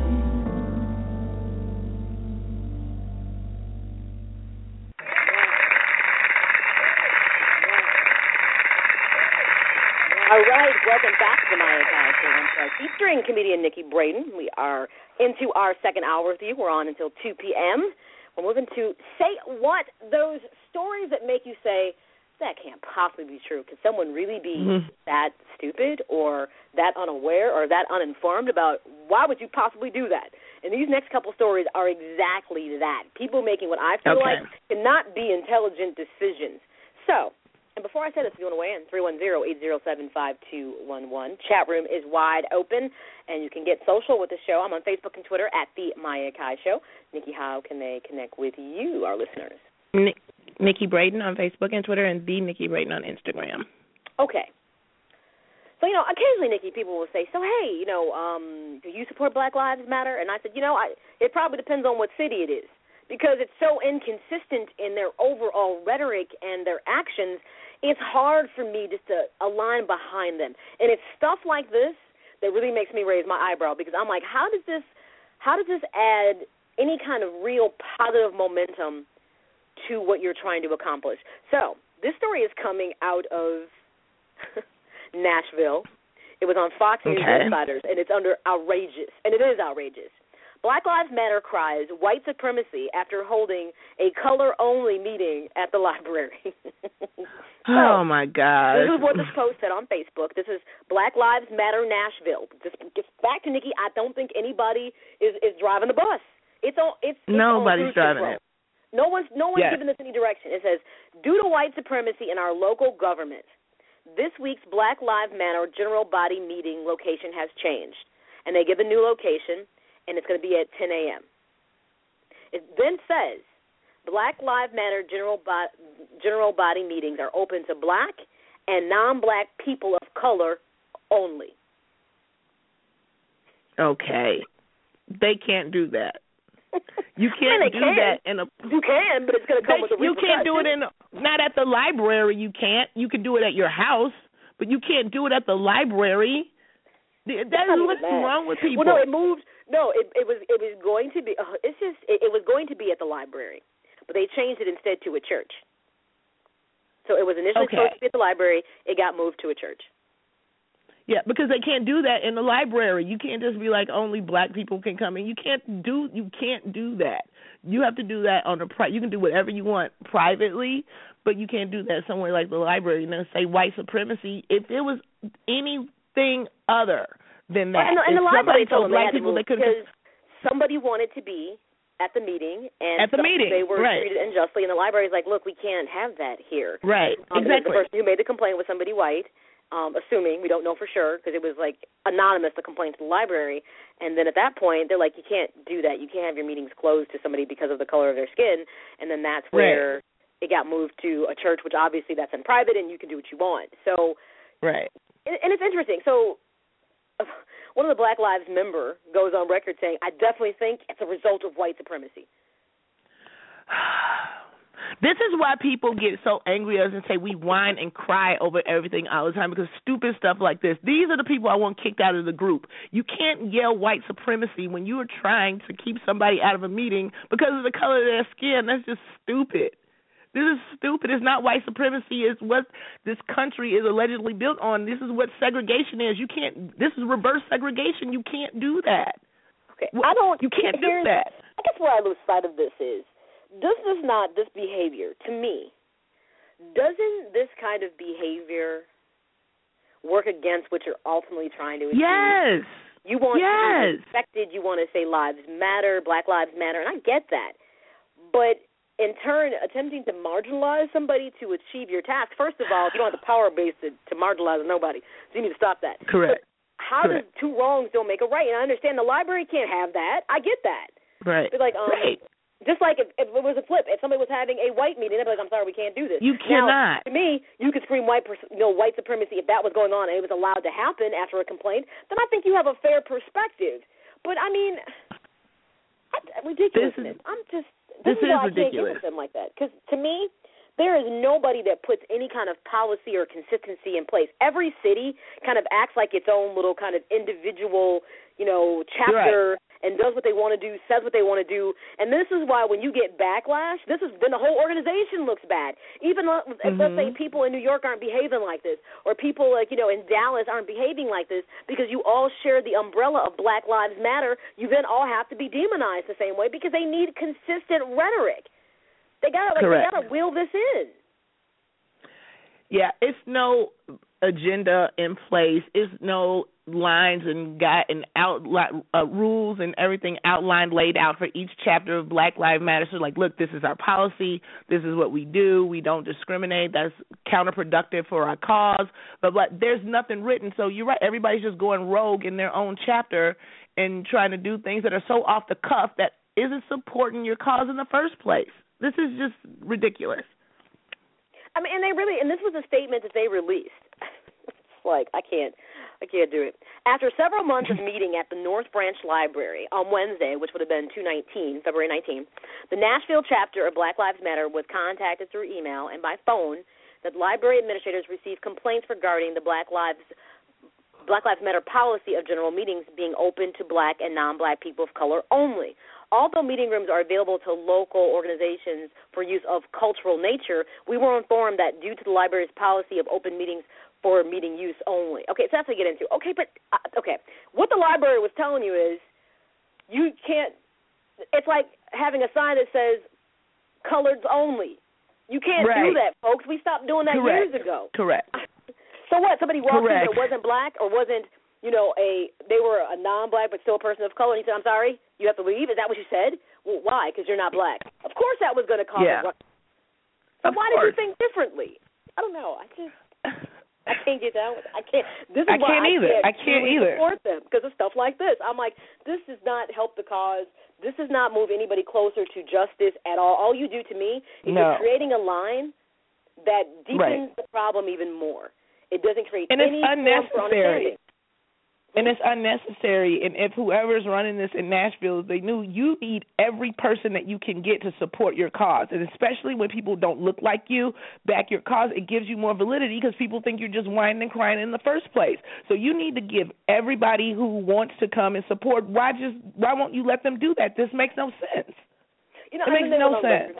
One of the Black Lives Matter members said, the group welcomes people of all races to the movement. They just can't come to the meetings.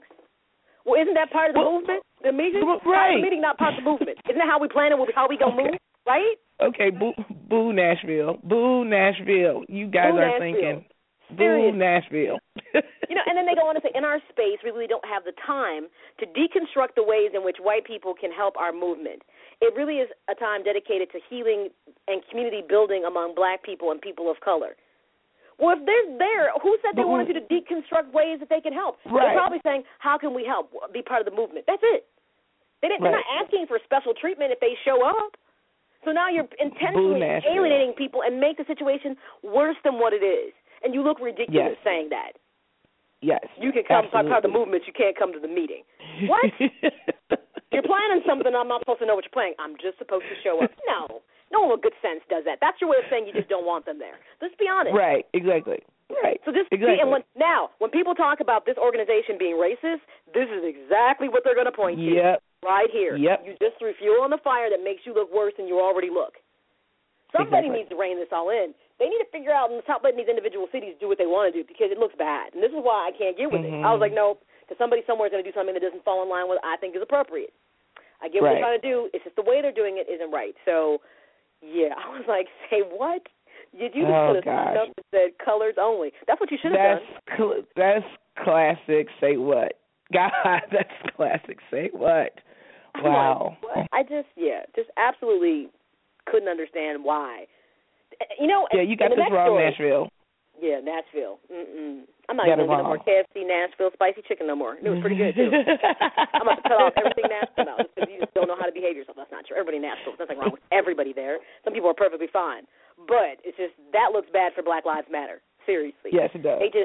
The scrutiny, this is why and it's all over Fox, who loves to just deconstruct them. Here comes some white people to deconstruct you, FYI. And the difference is these people want to deconstruct you. So you've just now given them all the conversation they need of why people shouldn't support you and why you are a racist hate group. Right there. You just gave it to them. You just gave it to them. Okay. Doesn't make sense. This next story, this is exactly why Donald Trump gets momentum. I'm serious. Because stories like this is what he builds his platform on. There's a new bill that could possibly give illegal aliens, that's not my word, that's what it says in the New York Post title, because I know the new politically correct terminology says we should not say illegal aliens. We're not supposed to say that. Yeah, that's what they say, whatever. But that's Do what they New have York a replacement word? Well, I don't care. That's what I'm just reading what the New York Post put in their title. So they said it, I didn't. I don't know. Immigrants, they don't like the word aliens. You know what? Whatever.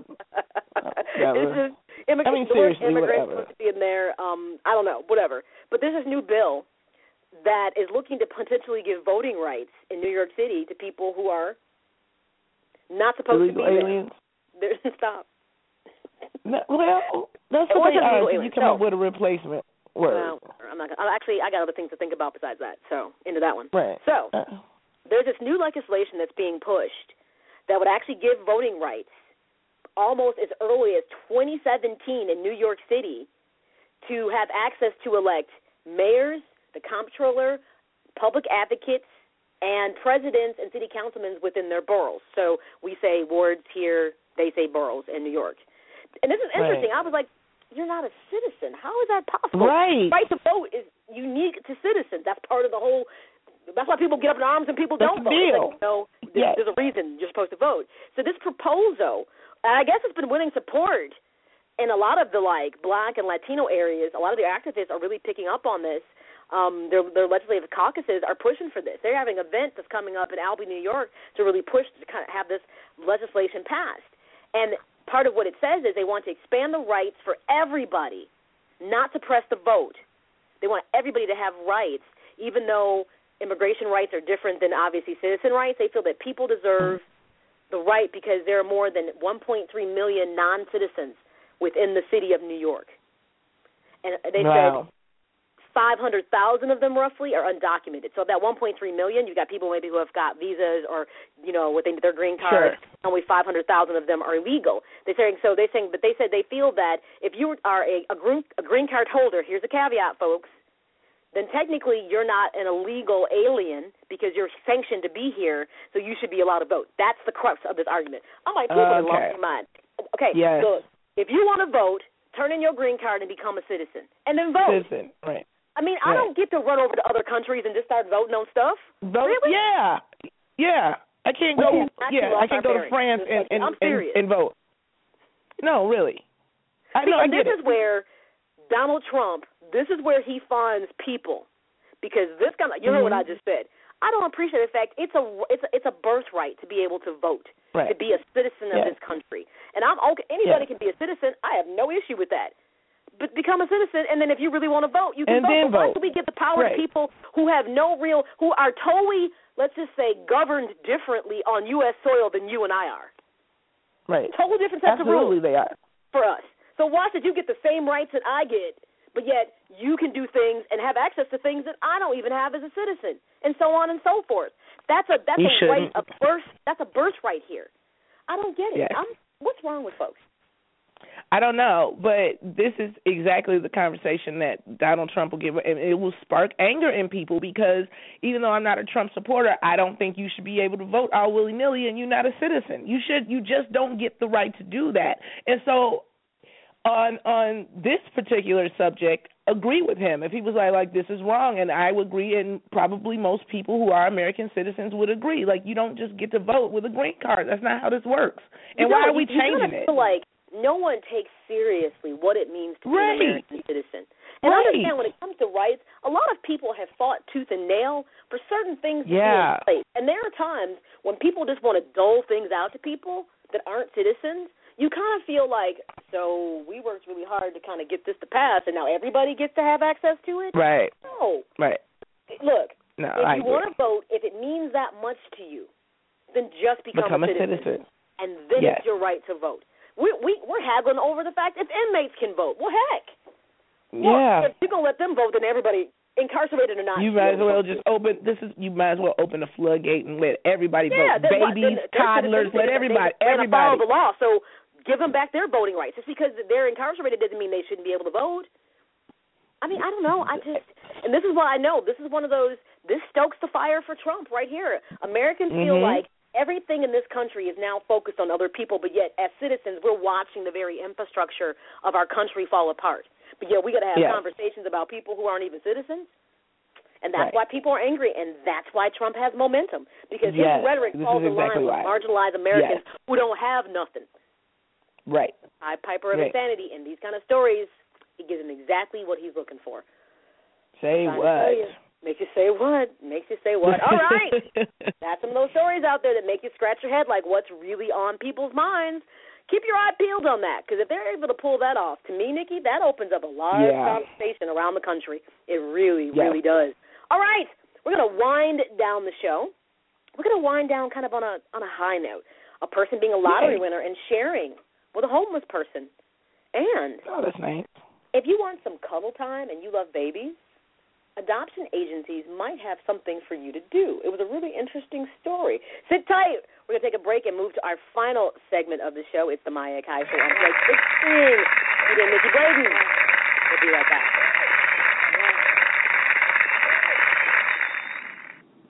And I found God on the corner of First and Amistad, where the West was all but one, all alone, smoking his last cigarette. Said, where you been? He said, ask anything.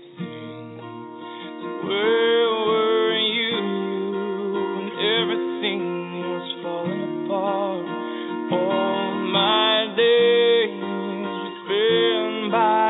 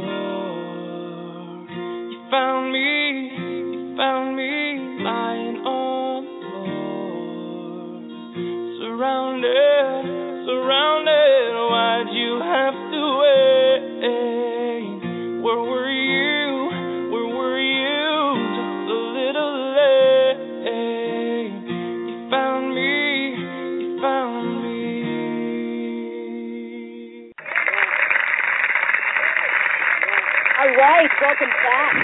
Home stretch of the show. That means last call for comments. 310-807-5211. Of course, the chat room is open as well. You can plug your comments in there if you have something you'd like to say. We're going to wind down the show. You know, I figured everything was like on 10 earlier, so at least wind everything down. Let your Monday end on a high note. So this story I found really good to hear because you don't hear enough random acts of kindness with people. So there's this story that kind of caught a lot of momentum and went viral when this young lady had spent her $200 prize money on a motel stay, and then she set up a fundraising page for a man that's homeless. And it happened on one of the coldest days in New Bedford, Massachusetts, and she had been seeing this man panhandling for a while. And she had won money on a scratch-off ticket. So it wasn't like he was a stranger, but she was someone she'd seen him numerous times in this route she traveled. And at that moment, she said, you know, I could probably go spend this on something frivolous. Her name was Sophia Andrada. She goes, I could spend this on something frivolous, or I could give it to somebody who really needs it. So he was holding a homeless sign. His hand shook, and he was crying, and it was negative degrees outside. And he was wiping his face, and she saw it a couple times, and instead of her taking that money, she gave that scratch-off ticket, the money from it, to him, and then went on to start a GoFundMe page and has already raised $4,500 to help him out. You know, when I see the picture of this guy, Nikki, he doesn't look like a person who's trying to swindle you. He really doesn't. No, he honestly, I mean, because we know there's a big racket about people panhandling. We heard about that. Right. But when you see him, he honestly looks like he's probably homeless. Yeah. And I just think she could have taken that money and just maybe given him $20, but she paid for him to be able to stay in a warm place for more than a day, and then decided she wanted to help him turn his life around. And I think we don't hear enough about that. We really don't. No, that was very, very nice. Her karma is going to be so good, but she's probably, and when you do things like this, you do it, I know she did it from the kindness of her heart, not looking for anything in return, and we just don't, as a society overall, we just don't care about each other like that. Like you said, somebody probably would have gave them $20 or $50 and then went and spent the rest on it, but like to just be that selfless, to give your entire winnings to somebody that you don't even know, I mean, it's just the one, we don't hear a lot about that because we really don't care about each other like that anymore. We don't. We've gotten away from that. She felt that God had placed his name as Glenn in her path for a reason. And she said just at that point, it was cold. She goes, he was shaking. He was, like, underdressed. And she's like, I got to do this. And I think that's, it's interesting because I had a situation where I got to know somebody who, at this stage in her life, is doing well in school, has a job, roof over her head. But when she shared her story about being homeless and becoming an addict, everybody starts someplace. Everybody doesn't start in a position of disadvantage. And I think sometimes homeless people become faceless to us because it seems like they're a burden on society. They're always begging you for something. And I think sometimes you have to kind of just step back and look at that person if you can find that center in you and say, maybe they really do just need help. And she went on, she gave him a place to stay, but then she started a GoFundMe page, and her goal ultimately is to try to help him get back on track. And I think that's fantastic. One person, if she changes that one life, to me that speaks volumes. Imagine if we all did that. Took one person, one person, and tried to impact their life, how different that could honestly be. The world would be different. If one person just helped one person, if everybody just helped one person, the world would be different. It would absolutely be different. It would definitely be very different. Nice. I thought that was a very powerful, story. Yeah. And, I just wanted to share it because it's been out there, and we hear so much about the negative and not enough about the positive. And I thought, I agree. One person at a time. Imagine how we could really begin to change the world and do something different. One person. Yep. You don't have to change the world. And I think sometimes we have that attitude, like we have to help everybody all the time, and I don't think that's what it is. Yeah. So, good story. So next time you see, just a thought, next time you see someone who's homeless, and I know I can be guilty of it, like, get away from my car. I know I've said that. I know I felt that, like, no. You do all the time. I always give homeless people money. Homeless people sometimes. And other times I've actually given. I've actually given. I give it to them. Sometimes with some people, if you are under the age of probably 55 and you come to my window, I'm probably not going to help you out. Because I'm like, why are you standing out there? But I get irritated with people. But at the same time, I've also helped people. I do a lot of donations, like in regards to clothing and food pantries. I do backpacks for kids at schools. I give all the time. But there's something sometimes about homeless people. I think that 2020 special jaded me. about how some people panhandling literally are making like a ton of money and are leaving and getting in nice cars. And I think ever since then, it just rubbed me the wrong way, and I distrust that they're really, truly homeless, even though that man, if he's playing a role, he's playing a good role, but he's not, because she got to know him and put him away, and she knows he's but it was that after that, I saw that's what really turned me off. It really did. So, another story, but before we jump to that, I see that we have a caller. Let's see if they want to make a comment. Oh. Look at that. Hi, welcome to the My Akai Show, caller. Would you like to make any comments on our story or anything we've talked about during the show? Hi, Maya. How y'all doing today? I'm a little late as far as the topic is concerned, but I noticed that you were addressing the benefits that are given to non-citizens in the country and how this factors into the political race and other things. I was just wondering if you guys might one day just donate a certain segment of the show to it, because it's not just the benefits of voting. It's also driver's licenses without proper identification. It's all types of college benefits. It's a multitude of things, and I think it's attributed back to the election process to bring in new voters to try to shift elections, but at the same point in time, their presence in America has an extreme effect upon the workforce in America, and with so many people unemployed of all races and denominations and demographics, these elements of the future of America as far as its manufacturing job workforce becomes affected by the acceptance of more and more people in America without going through the necessary process and being kind of pushed through to citizenship. Like, we're going to change the rules of the basketball game because, somebody scored too many points. Right. So, that was just a suggestion of mine as far as that's concerned.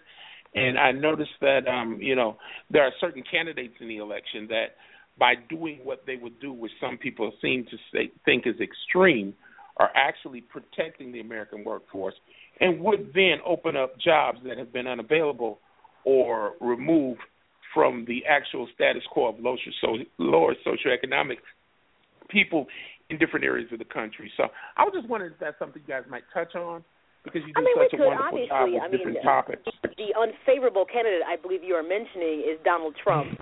And he has stood on immigration quite hard and has some things that kind of make people a little uncomfortable. Besides just the job, it's his rhetoric, like putting up a wall, caller, that really makes people feel like that's not an American sentiment to have. But when you talk about the workforce, to me, that's a dynamic you focus on. But when you talk about a wall and you say things like they're criminals, that kind of makes people feel like you're being racist in what you're saying. I'll tell you, as an employment contractor that screens thousands of people every year, when I bring somebody in and they're not documented, there is no way for me to check their background. I don't know what their criminal background is like. I don't know what their work history is like. I know that you can change your name and identity overnight, and that would never be tolerated one moment in America for American citizens. I know that if I don't carry my driver's license, they're going to have a problem with me, no matter whether they can run my driver's license number, see my picture, or whatever it might be. And to have sanctuary cities where people can just come to and exist without any proof of who they are, where they come from, or their background. In America, it's easier. I mean, if you get bad credit, it can affect your employment. But yet to accept people that we don't know anything about, it's not so much the incidence of the wall itself, but look at what is happening. It's become an actual element of profit to Mexico for the immigration of Americans and then the Western Union out of capital. And the violation by companies, the companies really aren't following the law even today, in which if they do employ an illegal alien, there's a huge fine involved with it. But if you look at it systematically in a combination with NAFTA from years ago, there has been an excess of jobs that has changed the actual societal element for elements just like black people. Now, if this is the case and these jobs did become available and placed with citizens, legal citizens whose ancestors died and helped build this country, then that job market that opens up would be nothing but beneficial. You know, they say charity begins at home. That's the old country saying.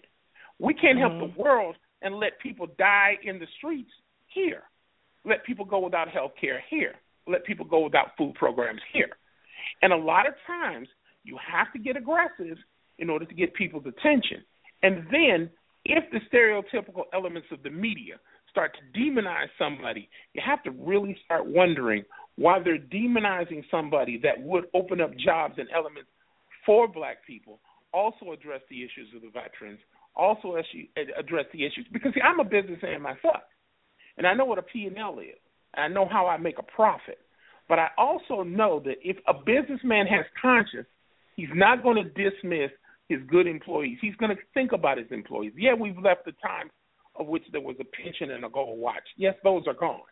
But yet we can start to move in the direction of bringing some care from labor and management back to this country. There's no reason why we should not tax goods coming in when they tax our goods going out. On an equal playing field, the American worker can defeat anyone.